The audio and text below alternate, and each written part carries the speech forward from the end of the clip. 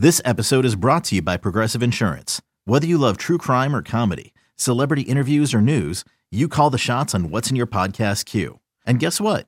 Now you can call them on your auto insurance too with the Name Your Price tool from Progressive. It works just the way it sounds. You tell Progressive how much you want to pay for car insurance, and they'll show you coverage options that fit your budget.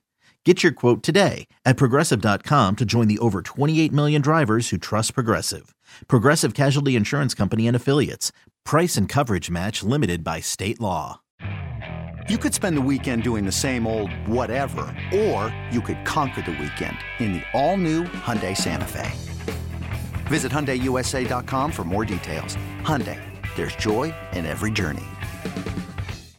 Gives it back to Kuminga. Poole sets up for three, and it's good! What a sequence by the Warriors! This is BetQL Daily, presented by BetMGM from BetQL. Welcome back to BetQL Daily, presented by BetMGM. Aaron Hawksworth, Joe Ostrowski with you on this Friday. And I wish I went 10X yesterday. I always pick the wrong times to do that, but, you know, I didn't even do a full unit. I was like, I'm just going to go crazy on a bunch of different NBA bets. What are the chances they all hit? Siakam over 6.5 rebounds. The Luka over 31.5 points. The Luka thing I was right on in terms of I just thought they're in a desperate situation. This is going to be a tough game. He's going to have to step up, and he did. He got the double-double and over on assists. So good night for me, which means I probably shouldn't have any play. I get nervous when I have a good day because I'm like, all right, the next day is definitely just going to crumble. And it makes me not want to bet now. I've learned my lesson. I get confident, and then it's like, you know what? Just dial it back, Aaron. Now I know why 10X is on your mind. Because you like hit everything last night, and now you're like, oh, I want to go 10X. I want to go. Don't do it. Don't do it. I don't today. I no, that's just more of like, I get this itch to do something irresponsible. It's just a negative flaw I have. Do something where you don't have to lose a lot of money, potentially. Reckless driving. No, thank you. Go 80 to 55, I was going to say. So what's that edge? Honestly, what's the rule on that? 25, I probably would have pulled you over too.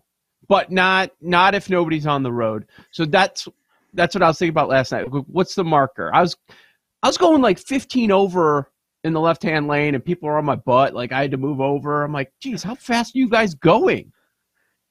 What? Yeah. So what do you go? Like 15, 20 over? Well, now, after I got pulled over for that, I like use my cruise control. I don't even mess around. That was like a huge inconvenience. It actually did concern me because I can, you know, when you're thinking about stuff in your head and you're driving, that's dangerous because all of a sudden you don't realize you're going 80, and then you see the cop and you're like, I'm in trouble now, you know.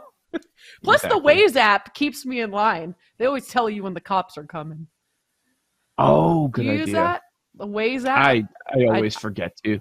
Most of my trips are so short, I don't even think about putting an app on, like their neighborhood and stuff. I mean, now I know it was the toll road where it happened between like where I live in Virginia and DC, and so the cops are always there. It's just a stupid idea of speed.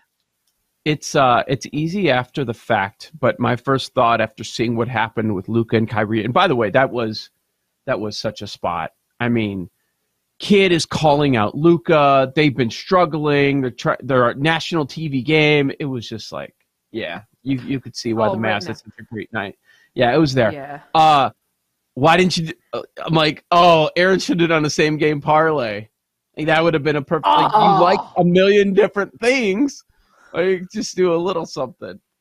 Well, you know? Honestly, I wasn't that confident in it, and I thought it made sense, but I didn't go crazy on it, and I was like, if anything, hopefully 2 out of 4 or whatever will hit. Wasn't even thinking the same game parlay. I should have. Yeah. Oh well. I've got some college looks. You want to hit on NBA, or we can do both here? Let's do college. Okay. As far as college. So tomorrow, we talked about how the games stink today. Bama, we love to follow this story, right? It's they've not covered their last 3 games. They're winning these games, but they're not covering. Now, the line for those last few different. We're talking about 17, 7.5, and 10. Two of them end up going to overtime. They're going to Texas A&M tomorrow. The Aggies' resume is pretty darn impressive. They're playing well right now. They've won 7 of 8. They've beaten Tennessee this year. They've beaten Arkansas. They are great at home. KenPom has this number at 3. Since it's tomorrow, we have, last I checked, we do not have point spreads on this at the moment, but it'll probably be Bama as a short favorite. So it's a little different than the situation that we've seen recently where they've been favored by double digits in a lot of these spots. Mm-hmm. Texas A&M has won 10 in a row at home. 10 in a row. Wow. They have not lost since Wofford on December 20th. We see Bama playing all these games really close. Now it's going to be a shorter spread, so take that into account. We know about Bama's good defense, but I'm going to go with Texas A&M as a home dog tomorrow. I love that. Do you think they could win outright, and this is the game that everything? That would be cool. I'm kind of rooting for that. I would think so. I mean, they can't keep doing the PJ Glasser special, Bama pushing it to overtime, right? They've done that twice in the last 3 games. I know. Eventually, all of this does seem like it's going to catch up to them, but they also have the talent, so who knows? But we're talking about young men dealing with a lot. Mm-hmm. It's sure. Heavy, so. Yeah, I'm going to go with Bama. Did you have anything college-wise, or I'm looking at what else? Kansas State, West Virginia. KenPom has that at 3 as well. I mean, I'm invested in Kansas State. Another one of my losing tomorrow. The best part is, for some reason, the futures bother you more than anything. Like, we all lose day to day, and sometimes you'll have 500 day or go 0-2, 2-0, whatever. But is it because they're staring at you in the pending wagers, or what? Yeah, I think the comp for my college basketball futures is when I had a million coach of the years and how I didn't win one. That's kind of how I feel this season with college basketball. Should have just waited. I actually don't mind it. It's fun. I like doing futures and having, something to cheer for. A team, you didn't go to the school, so now you're invested, but it is annoying when you have a few and it doesn't look promising for any of them. Yeah. Yeah.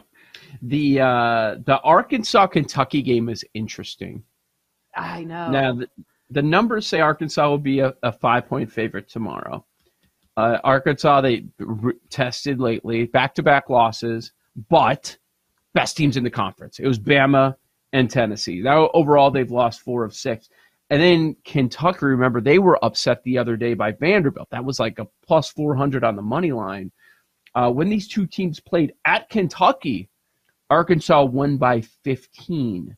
So, I mean, Kentucky's going to make it. They've got 20 wins on the season. I don't expect that to be the final number. I mean, they're still, they're a top 25 KenPom team.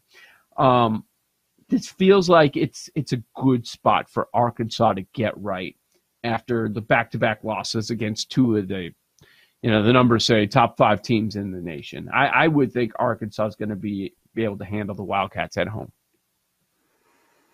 What do you think the spread will be? 4 or 5, maybe. So you'd like Arkansas?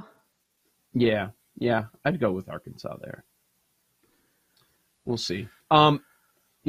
Tennessee is going to be a road favorite tomorrow at Auburn. I find this really interesting. Did you hear what Bruce Pearl was doing the other day after that loss to Bama? I heard you talking to Isaac. He was screaming with the post-game interviewer on the radio, just screaming about the referees. I can't believe this isn't a bigger national story. It was unbelievable. Tennessee's going to be a short favorite on the road. Tennessee -3. Tennessee's not playing their best ball. Auburn does hang around. The problem is they don't finish the job. They're 3-8 in their last 11 games. They just had Bama and Tennessee back to back. They played teams close. Now, Tennessee has lost their last 4 games on the road. A&M, Kentucky, Vandy, and Florida. So they have a great defense, but they can't play on the road. Isaac also referenced the last matchup that they had. It was 46-43, okay? Listen to the three-point shooting. This is not going to repeat. So I'm really curious what they put this total at. Tennessee was 2 for 21, and Auburn was 3 for 27 on threes. It's a joke. I mean, they shot about 10% for the entire game. So I'm really curious what they end up putting this total at. I actually have a big picture question. When you're looking at handicapping these games as we get closer to the NCAA tournament, how much credit do you give when you look at how many quad 1 wins a team has? Tennessee has 7, and I think Auburn only has 2, for example. Are you prepping for your team capsules that Paul's going to make you do? I'm back in school. Yes. Getting my homework done early. I look at it a lot. I absolutely do. If you're going to make a run, at some point you've got to take down those top teams. And we were talking about it the other day with North Carolina, how bad their record is in those quad 1 games. Let's see who else really stands out. Either great or a poor record in quad 1, quad 2 games. Let's see. Arkansas is bad. They're 3-8 in quad 1 games. So, yeah, I absolutely. Is it just something you? Okay, so I was going to say, is it something you take pretty seriously, or is it something that just kind of you factor in, but it's not all of the handicapping? No, I take it seriously because how real are you if you have a terrible record, quad 1, quad 2, but you're undefeated in quad 3 and quad 4. Like who cares in the end? But also a team like Purdue has 9, and that's a team I'd want to fade because that's probably. I just think that one is fake. Mm-hmm. I agree with you. So, how do you balance it a little bit? Like a couple teams throw at you. Kentucky 5-7 in quad 1, 6-0 in quad 2. Iowa 5-7 quad 1, 8-2 quad 2. Like teams that. All right, below 500 in quad 1, but pretty strong in quad 2. Are you competitive? That's where I would take a look. Around 500, I'm not freaking out about, but North Carolina 1-8. Oh yeah, doesn't that stand out to you? I mean, 100%. They're going to get some steam. Yeah. This is BetQL Daily, presented by BetMGM. Opening day, the end of March. I love it. It's always around my birthday. It's all about me, right? Just kidding. Kenny Ducey of the MLB Action Network joins us to do a little season preview as well as take a look at some baseball futures next on the BetQL Network.